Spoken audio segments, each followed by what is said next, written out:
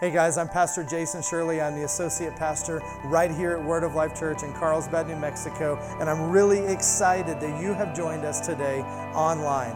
Just a couple of things. I want you to drop us a line if you're watching wherever in the world and let us know where you're watching from. We would love to hear from you. Second, if you want to partner with us today in a financial way, then you can give by texting 84321 and just text your amount, or you can go to our website, wolcarlsbad.com, and you can click the Give tab and give that way. The last thing today is that if you have any needs or anything like that that we can partner with you on, then drop us a line and send us that, and we're going to partner with you in prayer. I believe today is going to be a wonderful day. I want you to open up your heart to receive from the Word of God today, and always remember that God is madly in love with you. Let's get to the service. Praise God. Well, it is good to say that we've got a team on the mission field today. Because that is something we have not been able to say since all this COVID mess started. And, it is good. We are so excited to be back on the mission field. Why? Because we're a missions church. And God has called us to go into all the world and to preach the gospel. And, we've been during all this time, we've done the things we could do. Every month I meet with Filipino pastors online and mentor them and encourage them. We still sow in a financial way into missions. We've been doing meetings with what they're called village meetings in Pakistan online. And we've been seeing hundreds and hundreds of people come to Christ, as well as hundreds of testimonies of miraculous healings. Praise God. And so we've been doing what we could do, but there is a time when you just need to get back on the field. Praise God. And so I am excited that we are back on the field.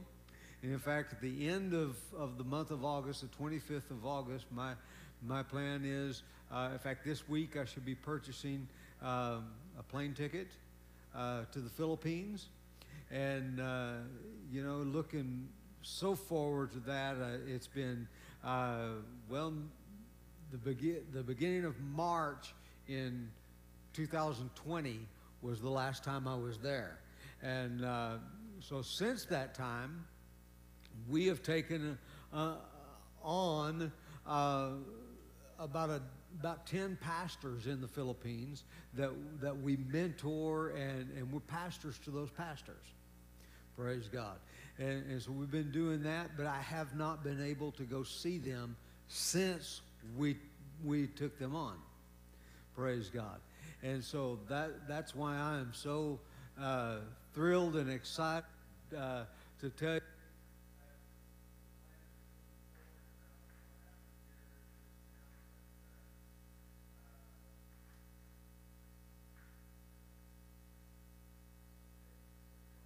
Battery died, although I replaced these just before service. I don't know. Can you help me here with this real quick? It's a red light.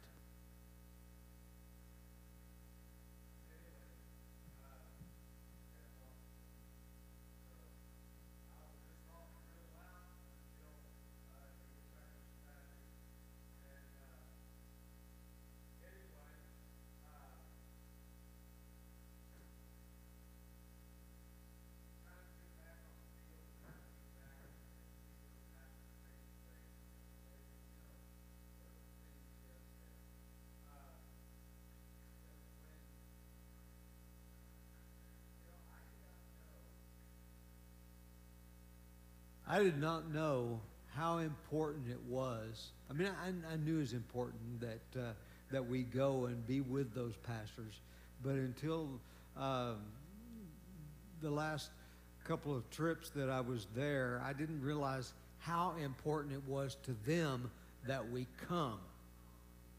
not just to, not just send support, but to come and see them face to face, and how much of an encouragement that is to them. And so, I just say that to say that it's time to be back, and the thing is, we said we're a missions church, and I believe this, that my friend Terry Scott, who's gone to be with the Lord, used to always say this. He said, any church, actually he was quoting someone else, and I don't know who that was, but he said, any church that is not involved in missions has lost its reason for existence. And I believe that's true. Any church that is not involved in missions has lost its reason for existence. And so, I believe that we have that we're still here today because we've made a strong commitment to missions.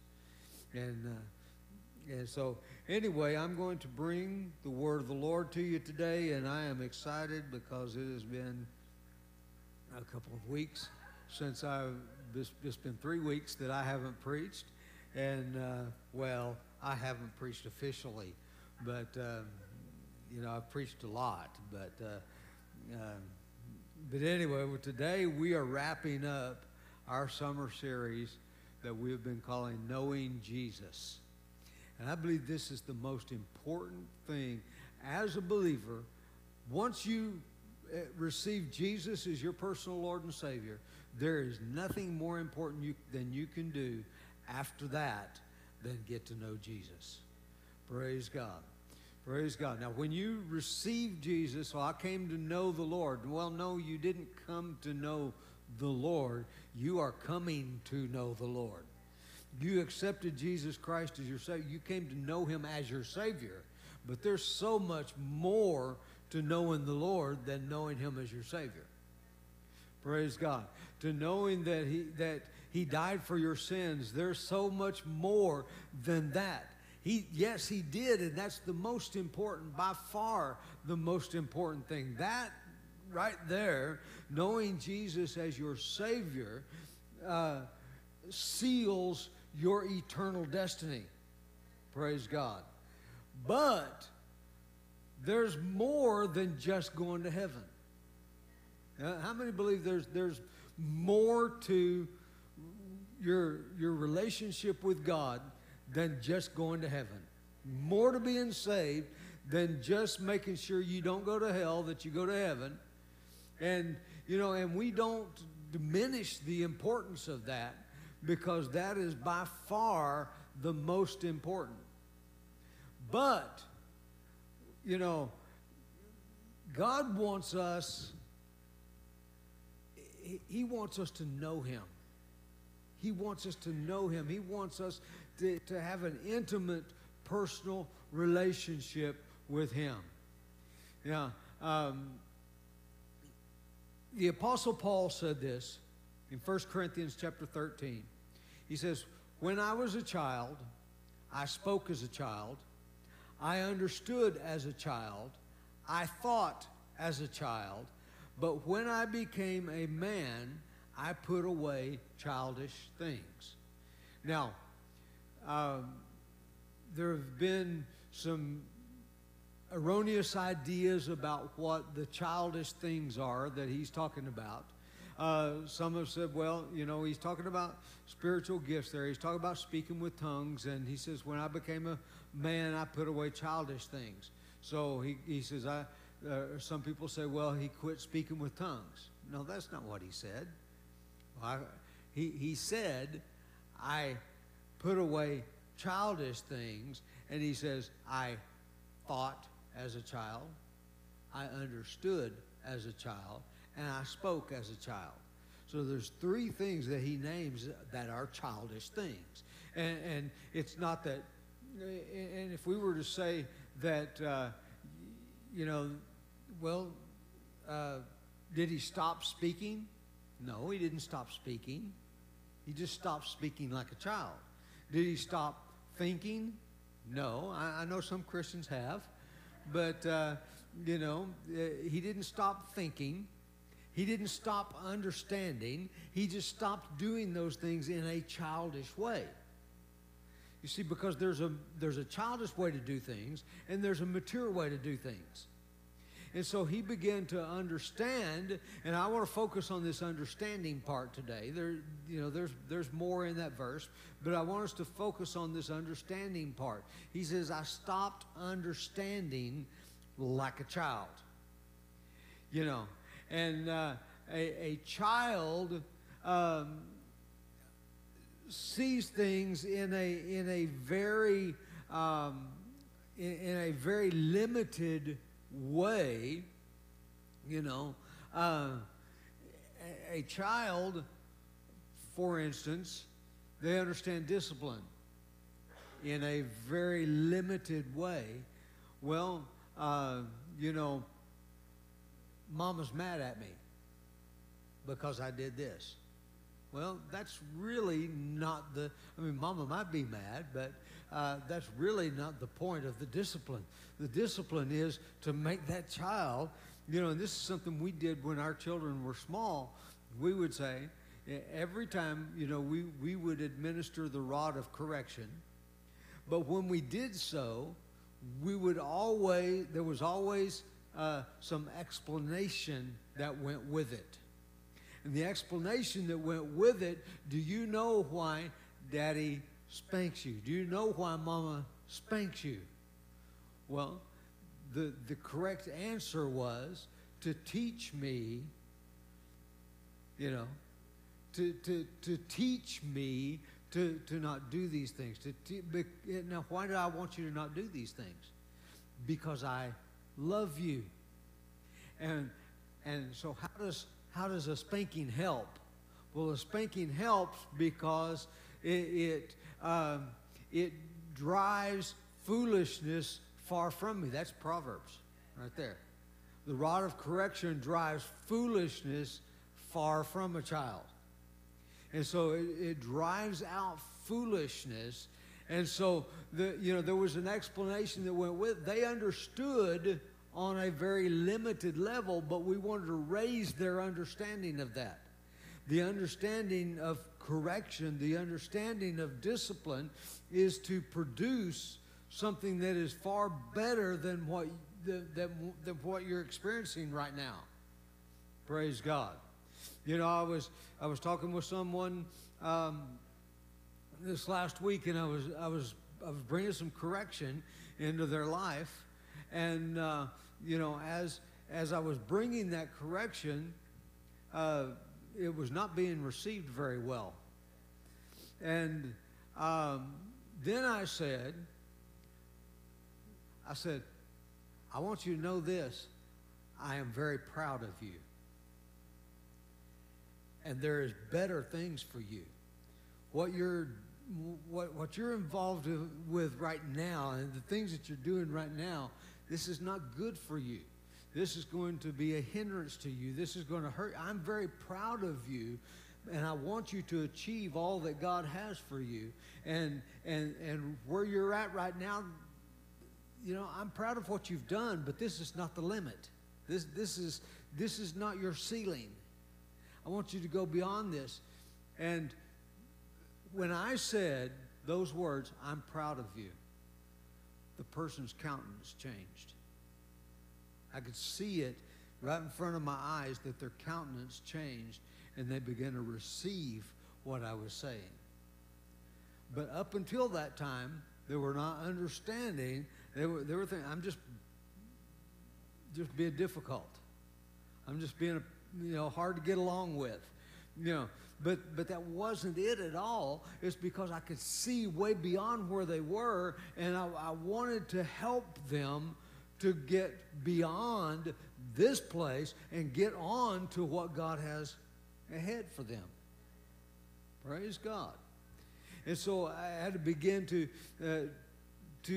talk to them, but just those words, I'm proud of you, changed their countenance. And when we come to know Jesus, we begin to know him on another level. Jesus, he came and he died on a cross for us. But why did he come and die on a cross for us? He came and died on a cross for us to restore us to that oneness with him. And I'm not even saying a good relationship with him. I'm saying a oneness with him. Praise God. Because that's what the Bible says that Christ in us, in Colossians, the first chapter of that Christ in us is the hope of glory. Praise God.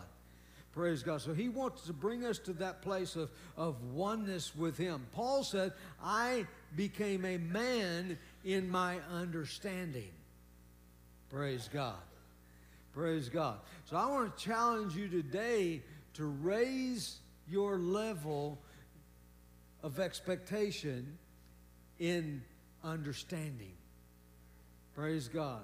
Because as we bring the Word of God today, understanding is going to come. Understanding is going to, if you're willing to understand. Understanding is going to come. Praise God. Praise God on a higher level. Now, many times, Jesus has been mischaracterized.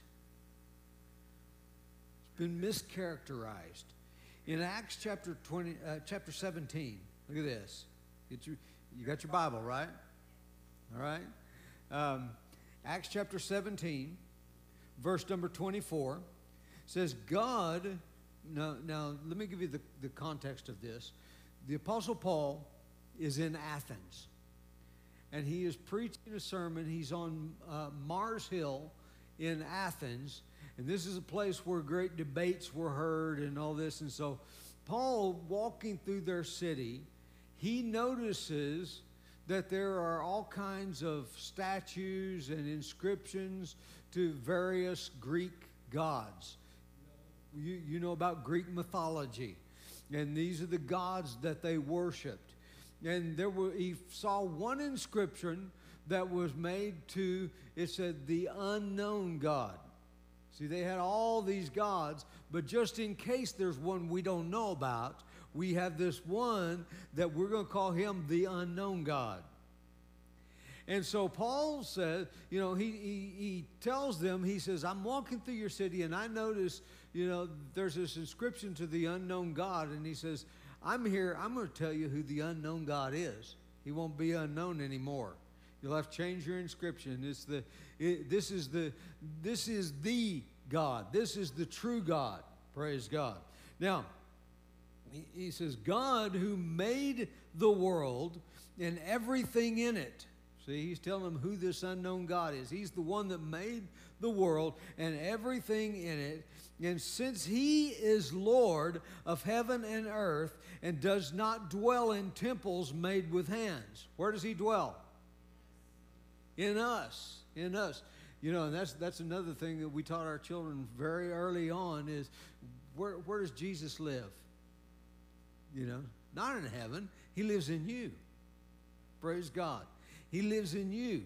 Now, you say, well, Jesus is sitting at the right hand of the Father in heaven. Yes, he is, but he came to dwell in you by the person of the Holy Spirit.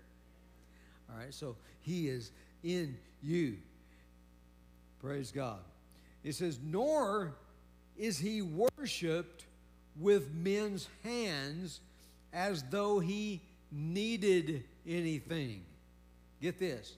Nor is he worshipped with men's hands as though he needed anything, since he gives to all life and breath and all things. So you can't say, well, God needs this, God needs that. We don't worship him with physical things because he doesn't need physical things. He doesn't need anything that we could give him. Praise God. Do you realize that anything you give to God is something he gave you first? He says in the Psalms, he says, if I was hungry, I wouldn't ask you. He says, I own the cattle on 1,000 hills. They're mine. So if I'm hungry, I wouldn't be asking you. And so he doesn't need anything. You see, we have characterized Jesus as a needy God. Do you know that Jesus does not even need? We think that it's an ego trip, that he needs you to worship him.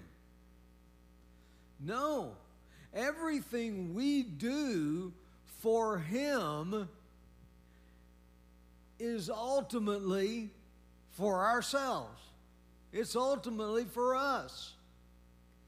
See, here's, even under the Old Covenant in Malachi, he talks about bringing all the tithe into the storehouse. And what does he say when we bring the tithe into the storehouse? He says, that there may be meat in my house, that there may be food in my house. But who's the food for? Does God need the food? No, the food's for you. Praise God. You bring the tithe into the storehouse so that there may be food for you. Praise God. Now, there's a lesson to be learned there, but that's really not my point today. My point is that he is not the needy God. He's not always needing this and needing that. And he doesn't, I'll say it this way, he doesn't need his ego stroked. All right? See, because he's not an egomaniac. We've made him out to be an egomaniac. He needs me to worship him. No, you need to worship him. Praise God. Praise God. Let's continue with verse number 26. It says, and he made from one blood every nation of men who dwell on the face of the earth, and has determined their pre-appointed times and boundaries of their dwellings, so that they should seek the Lord. Now notice the way he says this here. He has made from one blood every nation of men who dwell on all the face of the earth, and determined their pre-appointed times and boundaries of their dwellings. Notice these words, so that. In other words, this is why he did that. So that they should seek the Lord. You see, everything he did was so they should seek the Lord.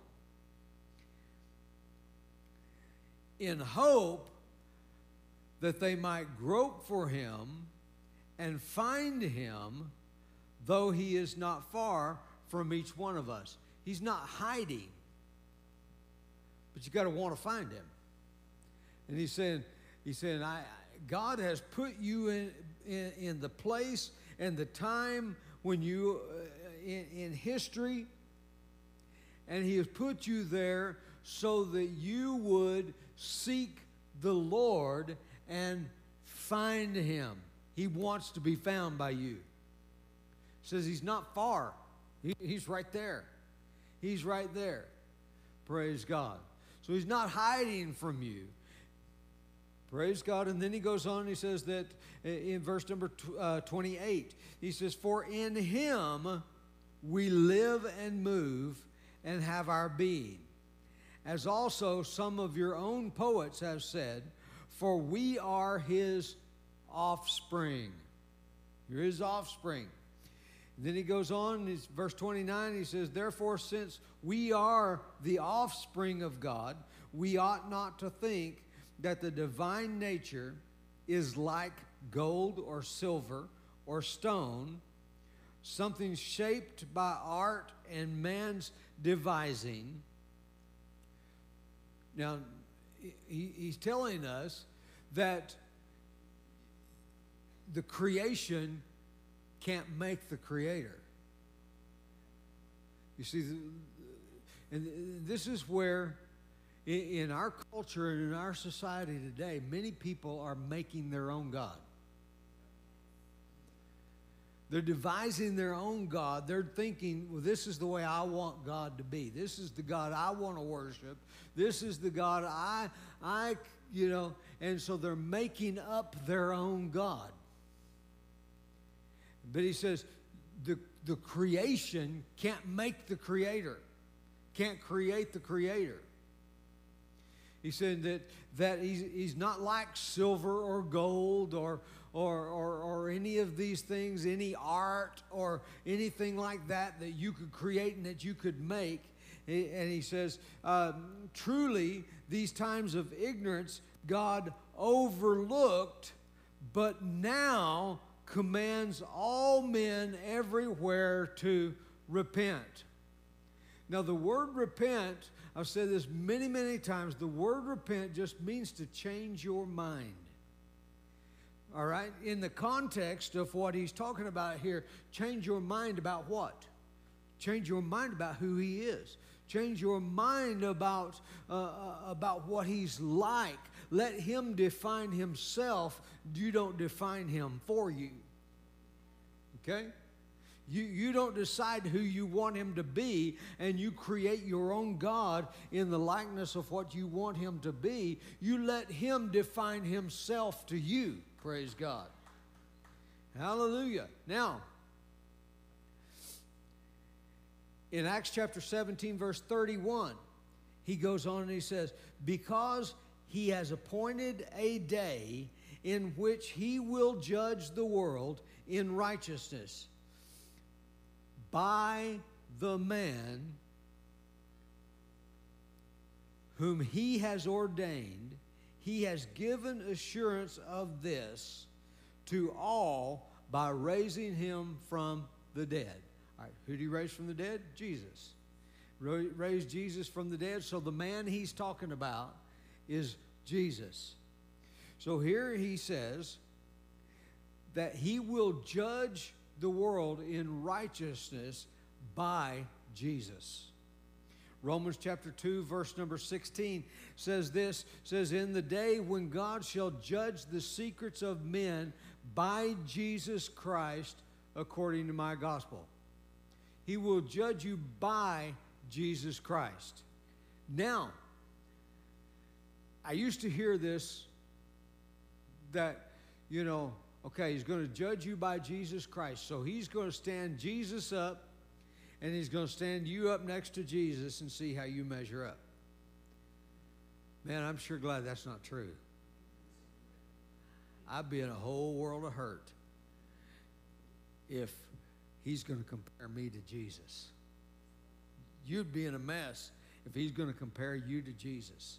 So what's he talking about? That he'll judge you by Christ Jesus. All right?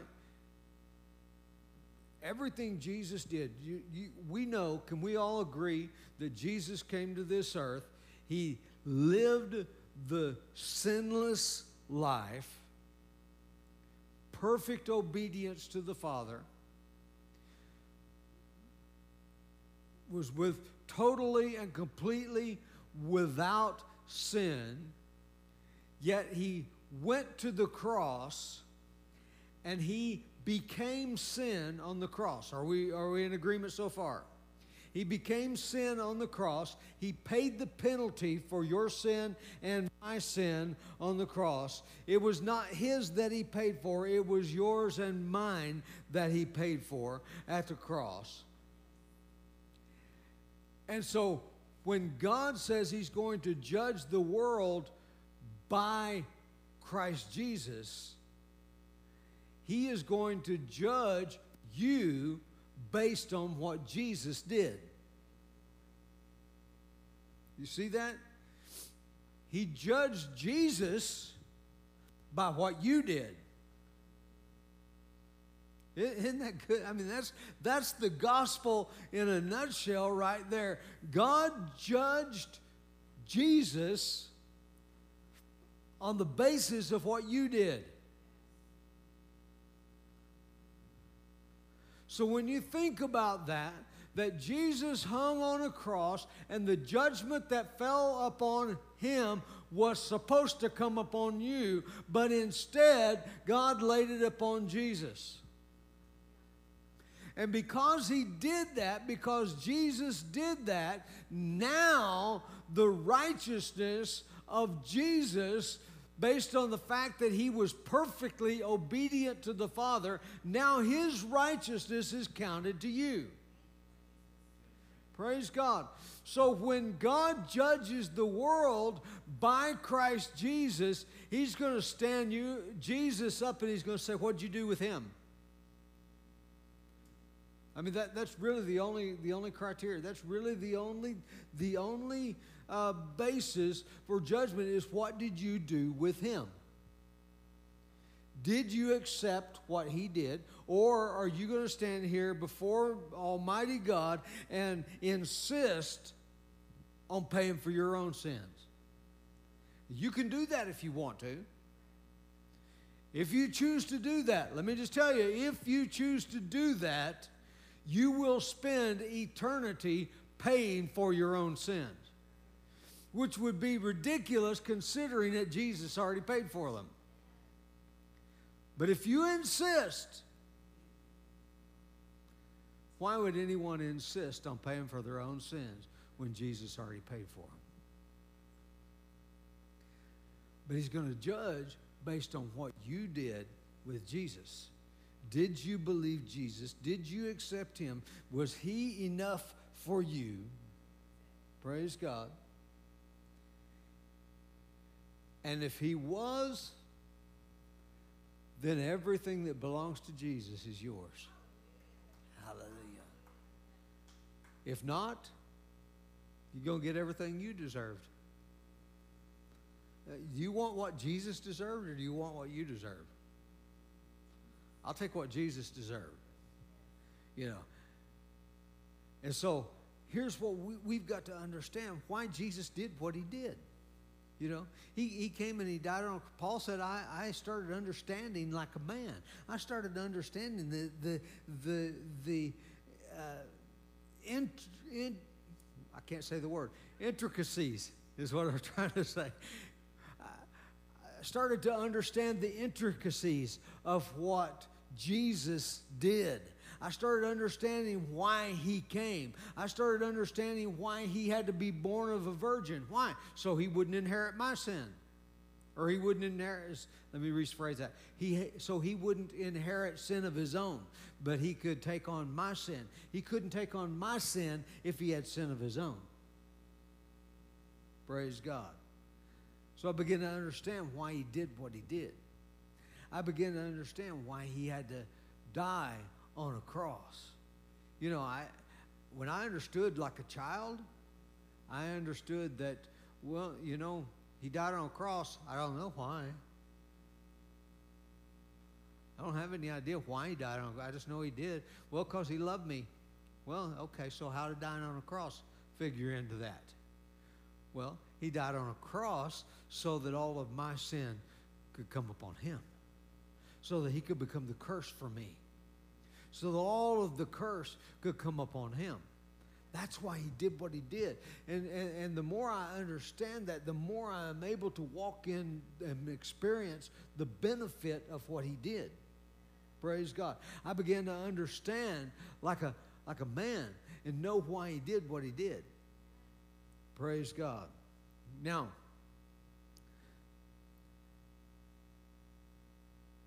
go to Matthew chapter 1. Matthew chapter 1, verse 21.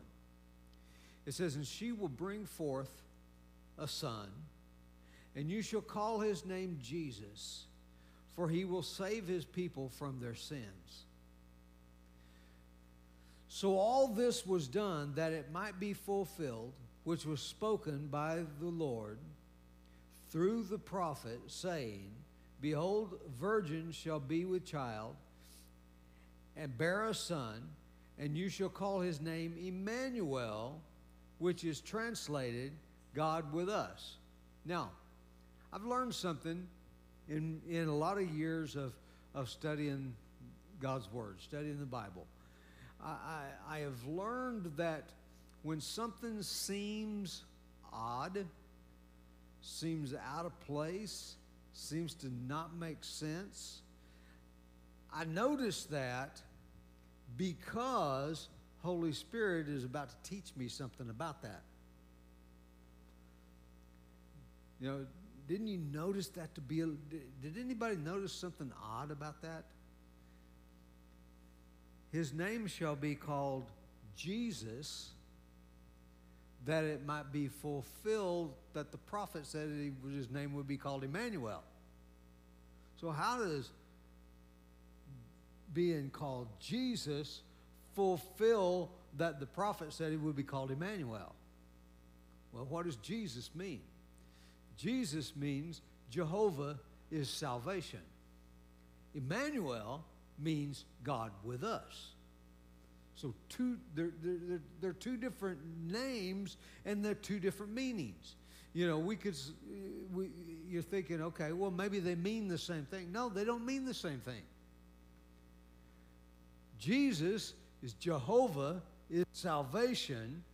Emmanuel is God with us. And so I begin to think, okay, all right, Holy Spirit, you're going to have to help me figure this one out. All right, why would being called Jesus fulfill that the prophet said he would be Emmanuel? Well, here's the deal. He became salvation so that God could be with us. You see that? Jesus became salvation so God could be with us. Praise God. God with us. Now, here, under the old covenant, there was a tabernacle, with a part of that tabernacle being the Holy of Holies. And the Holy of Holies was a place that only the high priest, not just any priest, but only the high priest could enter into the Holy of Holies, and he could only go in there one time a year. And he could not go in there until he had offered sacrifices for his own sin first. Then he could enter there and make sacrifices for the people. And the Holy of Holies was the dwelling place of God. So when Jesus, the Holy of Holies was separated from the common man by a veil that prevented man from, it was a barrier between God and man. And so God dwells in the Holy of Holies, and the priest would come and he would take those sacrifices and carry the blood of the sacrifice into the Holy of Holies and offer it on the mercy seat of God. God would then accept the blood of an animal as propitiation for the sins of the people. And if the high priest, if he walked out of there, you knew that your sacrifice was accepted. Now, if he didn't walk out of there, he had a rope tied around him and they drug him out.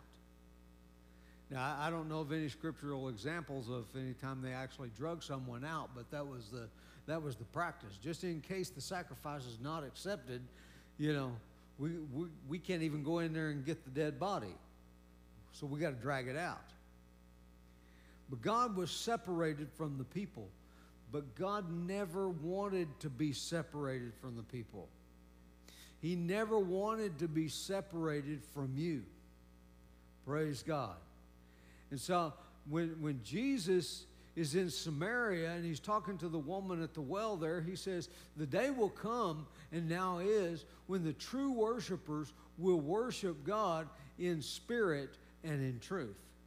They won't worship on this mountain or in Jerusalem. They're going to worship in spirit and in truth.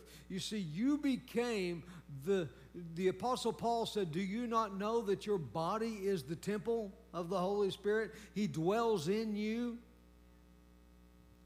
You see,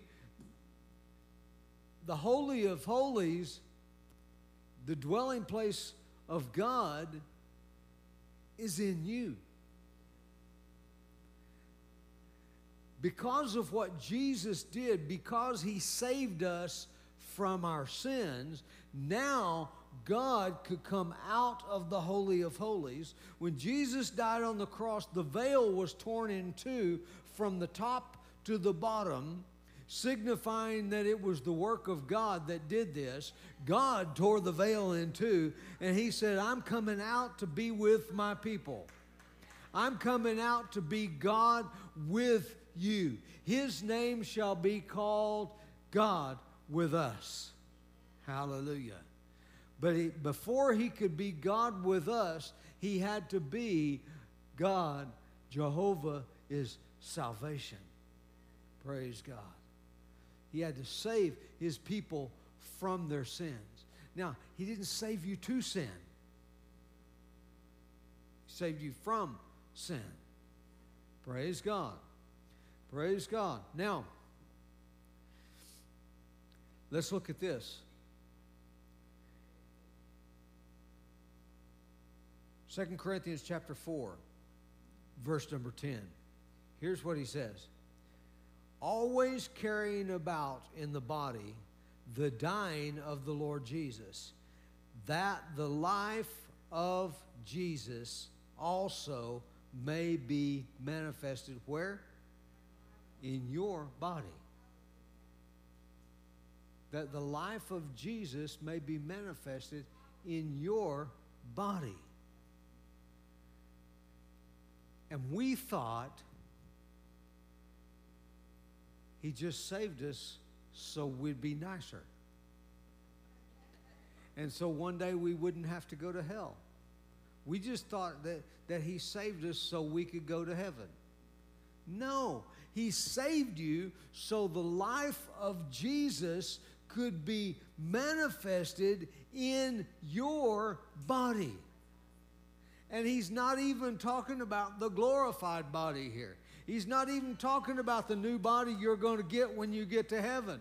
He's talking about the body that you live in right now, here today. He is saying that He became salvation so that His life could be manifest. See, here's what it is. He moved on the inside of you by the person of the Holy Spirit, and now He lives through you and out of you. And because He lives through you and out of you, His life starts showing up in your body. Came to Connect Group Wednesday night, and Albert was teaching. He was talking about forgiveness. Why can you forgive? Why can you forgive someone? Because the life of Jesus is being manifested in your body. Why does your behavior change?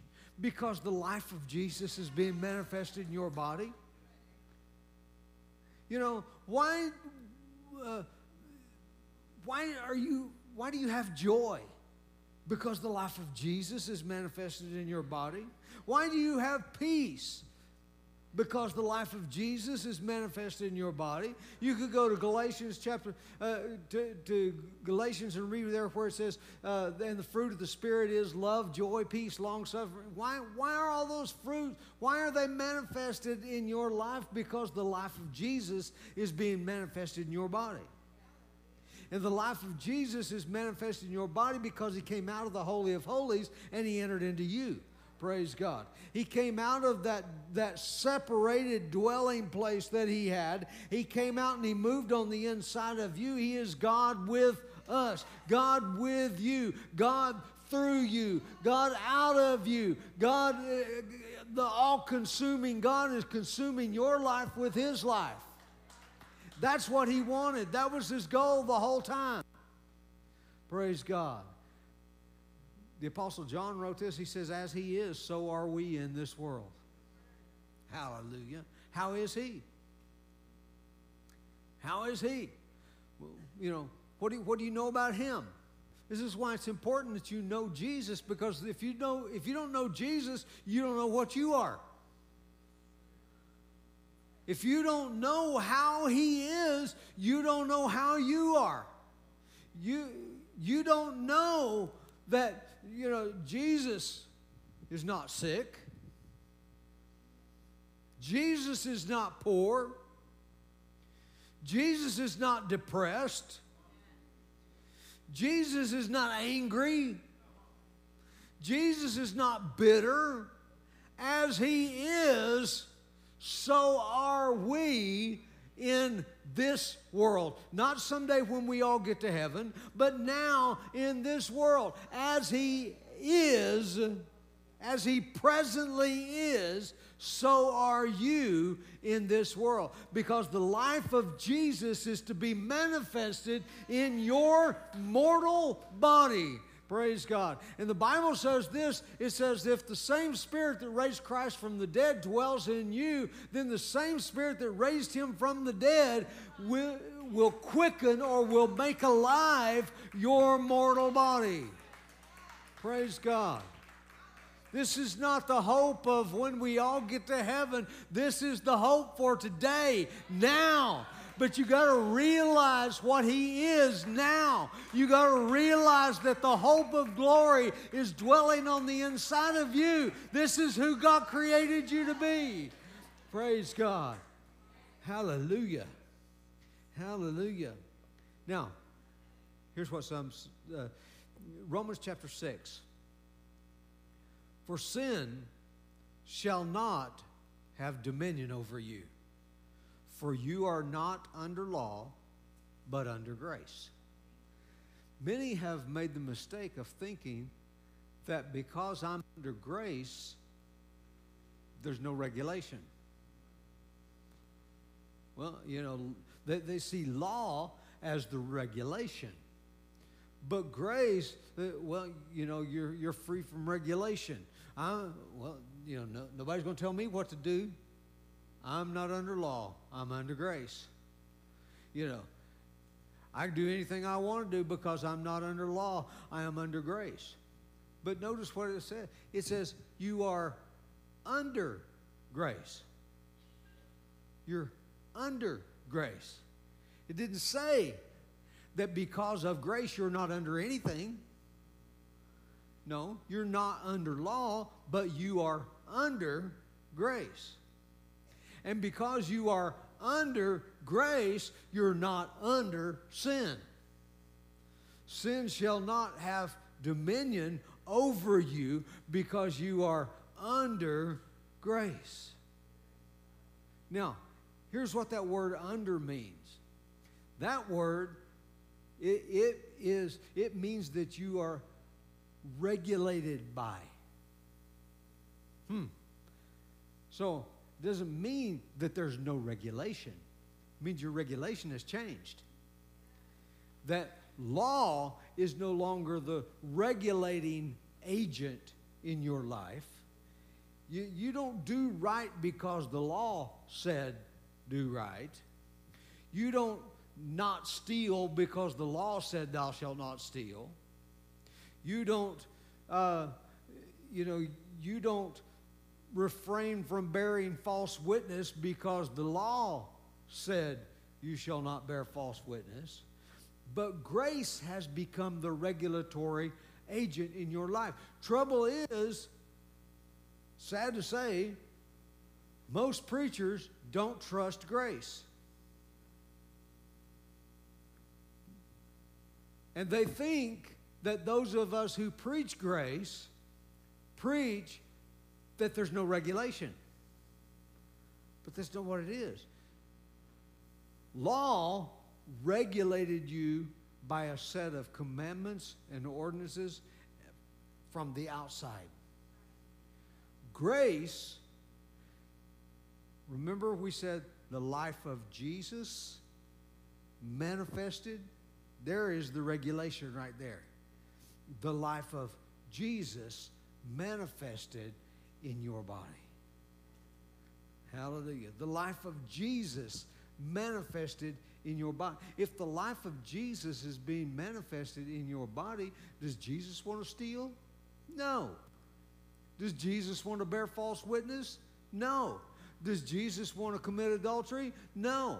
The life of Jesus is manifested in your body, Praise God. From the regulation is now from the inside, because the life of Jesus that is on the inside of you becomes the regulatory agent in your life. So it's not an absence of regulation. It is an internal regulation as opposed to an external regulation. Praise God. And because Jesus moved on the inside of you, I mean, think of it this way. Many Christians say this. They say, well, wouldn't it have been wonderful to be here when Jesus was here, walking on this earth? Wouldn't that have been wonderful? Well, if I read my Bible correctly, it tells me that I've got it better. I've got it better. See, because the life of Jesus, when he was here in the flesh, was manifested before me. Manifested before me. I could see Jesus doing signs and wonders. I could see how Jesus loved the people. I could see how Jesus did this. I could see how he taught. I could see how Jesus, I could see it with my eyes because it's manifested before me. But now he says, because I am under this new covenant, because Jesus went back to heaven and he moved on the inside of me by the person of the Holy Spirit, now his life is manifested in me, not before me. Praise God. Praise God. So if I want to see Jesus, well, it's manifested in me. Praise God. His life is manifested in me. He lives his life through me. This is why the Apostle Paul said, it is no longer I that live, but it's Christ that lives in me. And the life that I now live in the flesh, I live by the faith of the Son of God. I live by the faith of the Son of God. Notice he didn't say faith in the Son of God. He said, I live by the faith of the Son of God. That means it's his faith. Well, I just don't have enough faith. Yeah, but he does. And he's in you. Hallelujah. I mean, let that sink in a little bit. Just soak that up for a minute. I don't have enough faith. But he does. And his life is being manifested in me. Praise God. So if he has enough faith, that counts for me having enough faith. Because we have become one. If you have become joined to the Lord, the Scripture says, you have become one with him. Been joined to the Lord, you've become one with him. So his life is lived through you. His faith begins to flow out of you. Praise God. So I challenge you to say this. So, you face a situation and you think, well, man, I'm having trouble believing that. I'm having trouble believing for that. Just think of it. Is Jesus having trouble believing for that? No.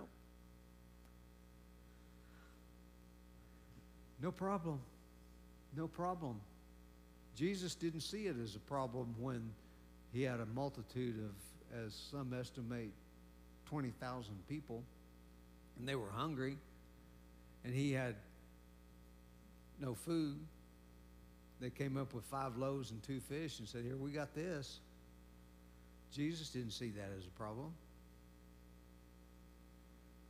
He took the bread and he broke it, gave it to his disciples, gave thanks for it, gave it to his disciples. He said, here now, go feed the people. Have them all sit down and you distribute this. And it said, well, how many times did he break it? Well, I think Jesus broke it. He had 12 disciples, so he probably broke it 12 times. Broke it 12 times and gave a little bit to each of them. And he said, now go feed the people. They said, how are we going to do that? I got 1 piece. Well, they started doing what Jesus did. Jesus broke it and gave it to them, so they just started breaking it and giving it to the people. Praise God. And so, Jesus didn't see that as a problem. Jesus didn't see it as a problem when they came to him and said, you owe taxes. He said, Peter, go catch a fish. First fish you catch, look in its mouth and there'll be a coin there. Just take that and pay your taxes and mine. Jesus didn't see that as a problem. Jesus didn't see it as a problem when they came to him and they said, Lazarus is sick, and he knew on the inside of him that Lazarus was dead. But Jesus went, and Martha comes out and she says, Lord, if you'd been here, my brother wouldn't have died. Jesus didn't see the problem there. He said, he'll live again. Martha says, well, yeah, I know he'll live again in the resurrection. Jesus said, I am the resurrection. He didn't see that as a problem. Jesus didn't see it as a problem when they tried to throw him over a cliff. He just walked through the middle of them. Jesus didn't see that as a problem. Jesus, see, a lot of the stuff we deal with that we see as huge issues, Jesus didn't see those things as a problem. He doesn't see it as a problem when a leper comes and touches him. Oh my goodness. A leper, this stuff's contagious, and he just touched me. Or he's close to me. Now, actually, the scripture says that Jesus touched him. He came to crying out to Jesus, and Jesus touched him. He didn't see that as a problem. A lot of the stuff we see as big deals, Jesus didn't see it as a big deal. Praise God. And so, when he says the life of Jesus is manifested in your body, you see, we've got to change our understanding of Jesus. Jesus didn't just come so you could go to heaven. Jesus came so he could be joined to you, and his life could be duplicated in you. Praise God. He could live through you. This is why he came. This is why he did what he did. Praise God. Praise God. Now,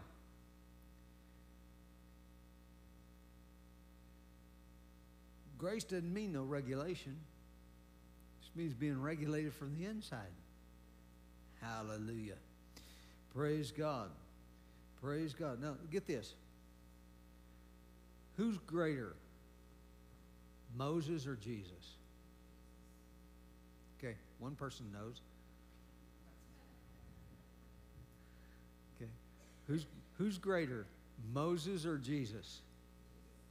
Jesus is greater than Moses. Now, let's see this.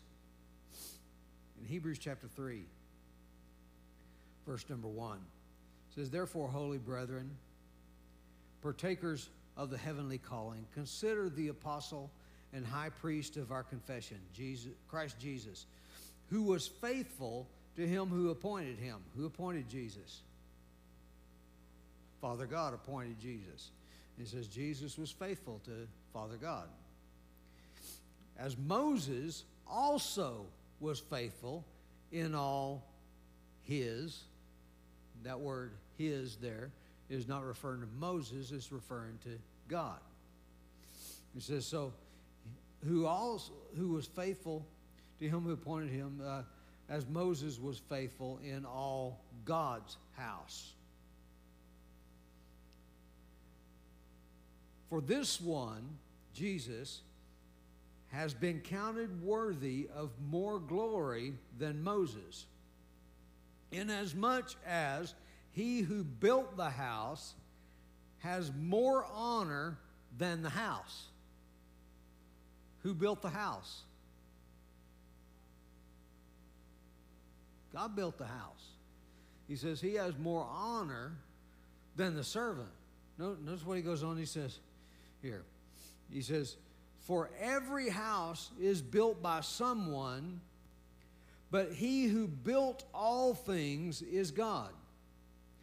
And Moses indeed was faithful in all God's house. Moses was faithful in God's house as a servant. Get that? Moses was faithful as a servant. But Christ as a son, or Christ is faithful as a son over his own house. Now get this. Moses was faithful in somebody else's house. He was a servant in someone else's house. But Jesus was faithful in his own house. Now, people say, well, you know, not under law, but under grace. All right? Where did law come from? The law was given by Moses. But grace came by Jesus Christ. Praise God. Grace came by Jesus Christ. So when we're talking about Jesus and Moses here, we're talking about grace or law. So he says, Moses was a faithful servant. And I was meditating on this the other day, and I began to see this. The Bible says that the law was given as a tutor to bring us to Christ. So let's think of it this way. Law was given, or Moses was the babysitter. Law was the babysitter. But Jesus, grace, it's his own house. Now, who could handle your kids better, the babysitter or you? You know? Talking about regulating the house. Who could regulate the house better, babysitter or you? Well, you regulate your own kids better than the babysitter could. So Jesus, grace, is a better regulator than law is. Praise God. Moses was just a servant. He's just the babysitter to bring you to Christ. The babysitter's just there till mom and dad get home. Right? Moses was here till Jesus came. Law was here till Jesus came. But now that Jesus has come, babysitter can go home. Because the better regulator is here. Grace is a much better regulator. I'd much rather live under grace than under law. Praise God. Praise God. We need to get that. We need to understand that Jesus is the master of the house. Hallelujah. He's the master of the house. Praise God. Well, Father, we want to thank you today. We thank you for your word that is truth, that is spirit and life to us. Father, we thank you that grace has come. Grace has come. We are no longer under law, but under grace. Hallelujah. Maybe you're here today and you've never received Jesus Christ as your personal Lord and Savior. Maybe you're watching me online. You have never received Jesus as your personal Lord and Savior. Well, today I want to give you that opportunity, because it is when you receive Jesus as your Savior, He becomes salvation. God is salvation. Jehovah is salvation. But He wants to be God with you. Praise God. He will save you. And by the person of the Holy Spirit, He will move on the inside of you. and you will never be the same again. Hallelujah. Hallelujah. Jesus said you must be born again. Well, that just simply means that you pass from that place of death into life. Praise God. Hallelujah. Jesus said that except you be born again, you cannot enter the kingdom of heaven. You cannot. It's impossible. Why is that? Because on your own, you could never, ever meet the standard. But Jesus met the standard for you. And if you will receive him, remember I said God will judge the world on the basis of what Jesus did, and did you accept him? Praise God. Praise God. Well, how do you receive Jesus?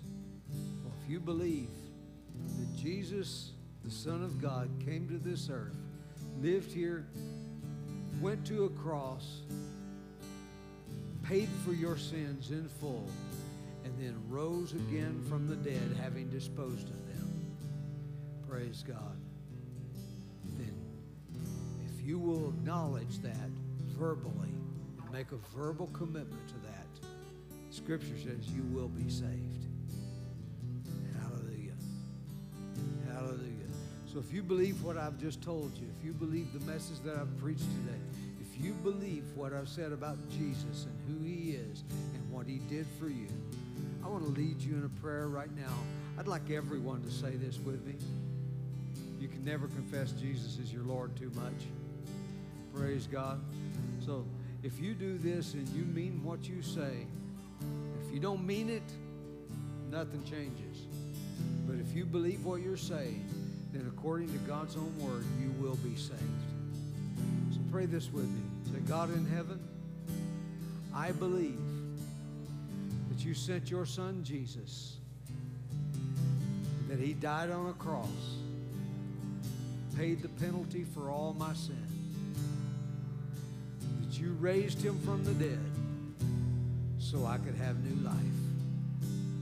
Today I choose Jesus to be my Lord, my Savior. Thank you for saving me. Amen. If you prayed that prayer and you meant it, then according to God's own word, you are now saved. Hallelujah. Now, if you're here today,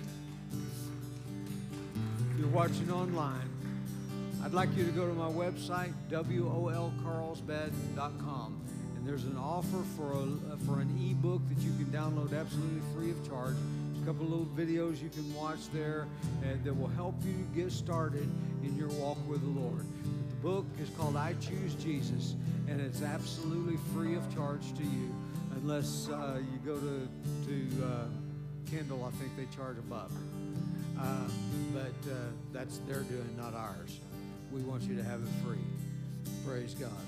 So anyway, you can download that book free of charge. Praise God. And then I'd like you to either fill out the questions online or the little blue card in the back of the seat in front of you. Just as I chose Jesus. Just fill that out for us. We want to rejoice with you. Praise God. We want to know. Praise God, so we can help you. Hallelujah. Now, I want to give you an invitation that if you need healing in your body, I want to lay hands on the sick this morning. So I'm going to ask you if you need healing in your body, if we could just very, very quickly just come, and we want to minister healing to you. Anyone, you need healing in your body today. Praise God. Jesus the healer is in the house. Praise God. Now, so just go ahead and let's come, and we're going to lay hands on the sick. The Bible says that if there's any sick among you, call for the elders of the church. Well, by coming, you're calling. Praise God. And let them pray over them. It says the prayer of faith would save the sick, and the Lord would raise them up. Praise God. Hallelujah. It says that those who believe would lay hands on the sick, and they would recover. And anyone today, it's okay if there's not anyone. I don't mind that everybody's healthy. Praise God. We don't mind that at all. Praise God. But we don't want you to leave with sickness in your body. Praise Jesus. Hallelujah. Father, in the name of Jesus, Father, we just release the healing anointing of God to go into Crystal's body right now to produce the cure. Father, I thank you that Jesus bore her sickness, disease, and pain in his body. We release that healing anointing to go into her right now in Jesus' name. In Jesus' name, to drive out every sickness, every disease, and every pain. Receive it now in Jesus' name. In Jesus' name. Father, in the name of Jesus. In the name of Jesus. Father, we just act in obedience to your word. We lay hands on the sick and they shall recover. In Jesus' name, I'm telling you, you shall recover. In the name of Jesus. Receive it now. In Jesus' name. In Jesus' name. Thank you, Lord. Thank you, Lord. In the name of Jesus. In the name of Jesus. Father, we just declare in Jesus' name, the sick shall recover. In the name of Jesus. We release that healing anointing right now. In Jesus' name. Be healed. Be healed. In the name of Jesus. Amen. Thank you, Lord. Thank you, Lord. Thank you, Lord. One thing I would like to do before we close today, Jesus talked about the promise of the Father. What he was referring to was what we call the baptism with the Holy Spirit. If you are a born-again believer, if you have received Jesus as your personal Lord and Savior, then you are eligible to receive the gift of the Holy Spirit. Praise God. It's a gift. All you have to do is receive it. Jesus said, everyone who asks receives. Everyone who seeks will find. Praise God. He said that an earthly father desires to give good gifts to his children. How much more does your heavenly Father desire to give the Holy Spirit to those who ask him? So he's telling us everyone who asks receives. So if you are a child of God, if you are a born-again believer in Jesus, then if you ask for the Holy Spirit, Jesus said there is not a chance. This is my words of what Jesus said. He said there is not a chance that Father would say no. Praise God. No chance. So if you ask, you shall receive. Hallelujah. So here's what I want us to do right now. Let's ask. All right? Praise God. Just say this with me. Say, Father, Jesus said that you have a gift for me. And he says that if I would ask, I would receive. So, Father, I ask you right now, fill me with your Holy Spirit, just like you said you would. I receive that gift right now. In Jesus' name, amen. Now take a deep breath and receive the Holy Spirit. Now, when you exhale, begin to speak in that unknown tongue that's coming up from the inside of you. So you breathe in, you receive the Holy Spirit. You exhale and begin to speak in that unknown tongue. Praise God. Jesus said that you shall receive. Hallelujah. Praise God. The Apostle Paul said that when you speak with an unknown tongue, you don't speak to men but unto God. No one understands you. See, that's not even you. It's a language you don't understand. But it says that when you pray in an unknown tongue, that your understanding is unfruitful. Your spirit prays, but your understanding is unfruitful. Praise God. He says you speak divine mysteries. He says that you give thanks well. He says you can pray when you don't know what to pray for, as you ought. Praise God. You can pray in that unknown tongue, and the Spirit of God prays through you according to the perfect will of God. Hallelujah. Hallelujah. So I encourage you, if you've received that gift, I encourage you, pray in tongues every day.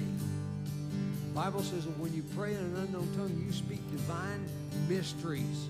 That's when revelation comes into your life. God begins to pour revelation into you as you begin to speak those divine mysteries. Praise God. Praise God. Praise God. It's been a great day. It's been a blessed day. Praise God. Thank you, Jesus.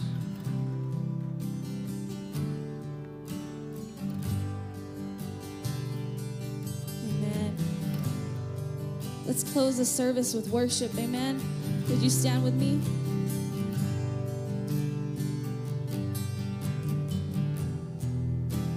Let's sing how good our God is. Amen.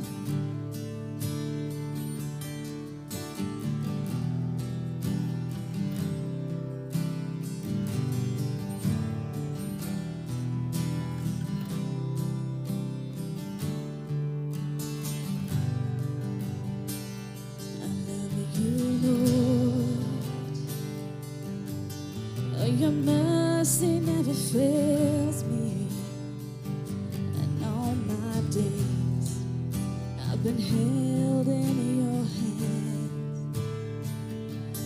The moment that I wake until I lay my head, I will sing of the goodness of God.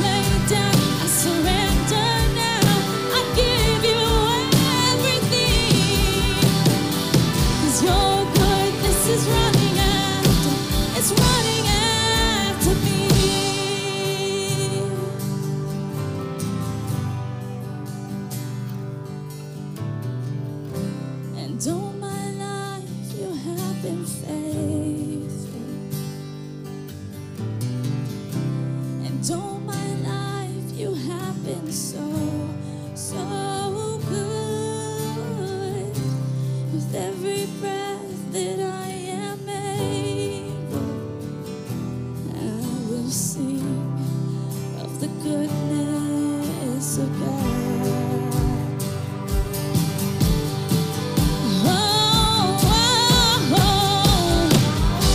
And all my life you have been faithful. And all my life you have been so, so good. With every breath that I am able, I will sing of the goodness of God. Yes, I will sing of the goodness of God. Amen. Give a shout of praise in the house. Hallelujah. You guys, it's been amazing worshiping with you this morning in service. You guys go and have a blessed rest of your day, and we will see you Wednesday. Y'all have a good one. Faithful in somebody else's house. He was a servant in someone else's house. But Jesus was faithful in his own house. Now, people say, well, you know, not under law, but under grace. All right? Where did law come from? The law was given by Moses. But grace came by Jesus Christ. Praise God.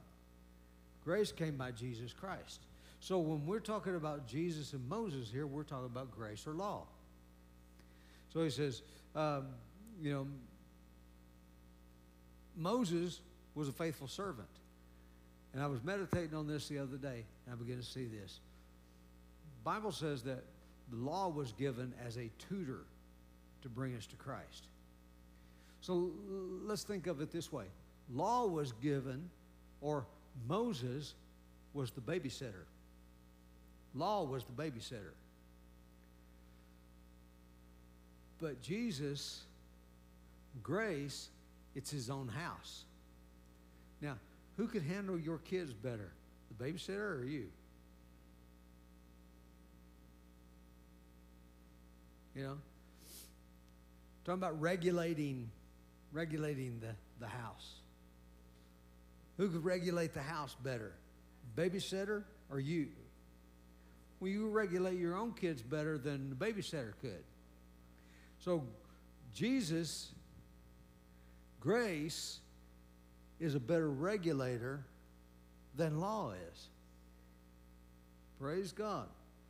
Moses was just a servant. He's just the babysitter to bring you to Christ. The babysitter's just there till mom and dad get home. Right? Moses was here till Jesus came. Law was here till Jesus came. But now that Jesus has come, babysitter can go home. Because the better regulator is here. Grace is a much better regulator. I'd much rather live under grace than under law. Praise God. Praise God. We need to get that. We need to understand that Jesus is the master of the house. Hallelujah. He's the master of the house. Praise God. Well, Father, we want to thank you today. We thank you for your word that is truth, that is spirit and life to us. Father, we thank you that grace has come. Grace has come. We are no longer under law, but under grace. Hallelujah. Maybe you're here today and you have never received Jesus Christ as your personal Lord and Savior. Maybe you're watching me online. You have never received Jesus as your personal Lord and Savior. Well, today I want to give you that opportunity, because it is when you receive Jesus as your Savior, He becomes salvation. God is salvation. Jehovah is salvation. But He wants to be God with you. Praise God. He will save you, And by the person of the Holy Spirit, He will move on the inside of you, and you will never be the same again. Hallelujah. Hallelujah. Jesus said you must be born again. Well, that just simply means that you pass from that place of death into life. Praise God. Hallelujah. Jesus said that except you be born again, you cannot enter the kingdom of heaven. You cannot. It's impossible. Why is that? Because on your own, you could never, ever meet the standard. But Jesus met the standard for you. And if you will receive Him, remember I said God will judge the world on the basis of what Jesus did, and did you accept Him? Praise God. Praise God. Well, how do you receive Jesus? Well, if you believe that Jesus, the Son of God, came to this earth, lived here, went to a cross, paid for your sins in full, and then rose again from the dead, having disposed of them. Praise God. Then, if you will acknowledge that verbally and make a verbal commitment to that, Scripture says you will be saved. Hallelujah. Hallelujah. So if you believe what I've just told you, if you believe the message that I've preached today, if you believe what I've said about Jesus and who He is and what He did for you, I want to lead you in a prayer right now. I'd like everyone to say this with me. You can never confess Jesus as your Lord too much. Praise God. So if you do this and you mean what you say, if you don't mean it, nothing changes. But if you believe what you're saying, then according to God's own word, you will be saved. So pray this with me. Say, God in heaven, I believe that you sent your Son Jesus, that He died on a cross, paid the penalty for all my sin, that you raised Him from the dead so I could have new life. Today I choose Jesus to be my Lord, my Savior. Thank you for saving me. Amen. If you prayed that prayer and you meant it, then according to God's own word, you are now saved. Hallelujah. Now, if you're here today, if you're watching online, I'd like you to go to my website, wolcarlsbad.com. And there's an offer for an ebook that you can download absolutely free of charge. There's a couple of little videos you can watch there that will help you get started in your walk with the Lord. The book is called I Choose Jesus, and it's absolutely free of charge to you, unless you go to Kindle. I think they charge $1. But that's their doing, not ours. We want you to have it free. Praise God.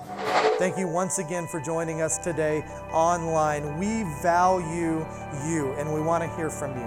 If you made a decision for Christ today, you can select I Choose Jesus on our website, and we've got a couple videos for you to watch so that you can get started on your walk with God. We've also got a free ebook that you can download right from our website called I Choose Jesus, and I want to encourage you to do that.